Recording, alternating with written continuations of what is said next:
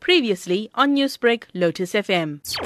Matric is pressurizing for grade 12 learners, regardless of pandemic, no pandemic. It is a stressful time in a grade 12 learner's life. What you must also remember is that grade 12 is a culmination of grade 11 and grade 12. So it's not as if they haven't received any information. You know, it's very easy to look at the extreme of what they are going through right now. But in the end, they've had time off. So you've got to look at it and go, what have you made with that time? Because going forward in life, companies are looking for people who are adaptable, who have flexibility, who can adjust to change and can adjust to difficult times. And this is exactly what COVID has presented people with. So I know it's a stressful time for Matric, but they have to also look at the positive and go, what can we make with this? Because you can't change the pandemic. Life is always going to throw things at you. So it really is a matter of saying, let's just make the best of a difficult year. And universities, they know that 2020 was this kind of year.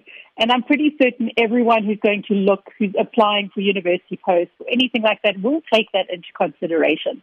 Because everyone in this year is pretty much in exactly the same boat worldwide. But at the same time, understanding that for some learners in particular who don't work well working on their own, this has created a completely new set of challenges. And those are the learners in particular that we've got to take extra special care of.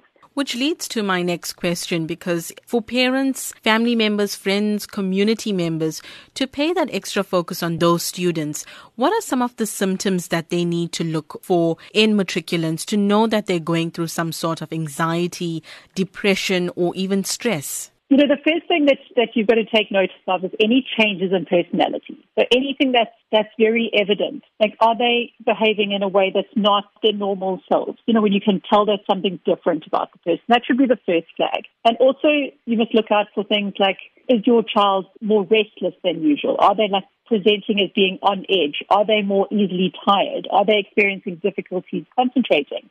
Got to look at things like irritability, sleep disturbances, change in appetite, elevated levels of conflict in the home environment. Are they sleeping too much? Are they sleeping too little? So look for changes. You know, you get accustomed to how a person is, and when they are no longer behaving in that way and things are going completely in the opposite direction, then you need to take note and say, is there something else happening? It's been a stressful year for matriculants. How can you encourage them to take control of their situation and stay focused? Just try and enjoy the exams. It has been a stressful year, but this is the end of the year. You know, even though it was probably one of the more challenging matric years for learners, it is almost the end. They're almost at the end.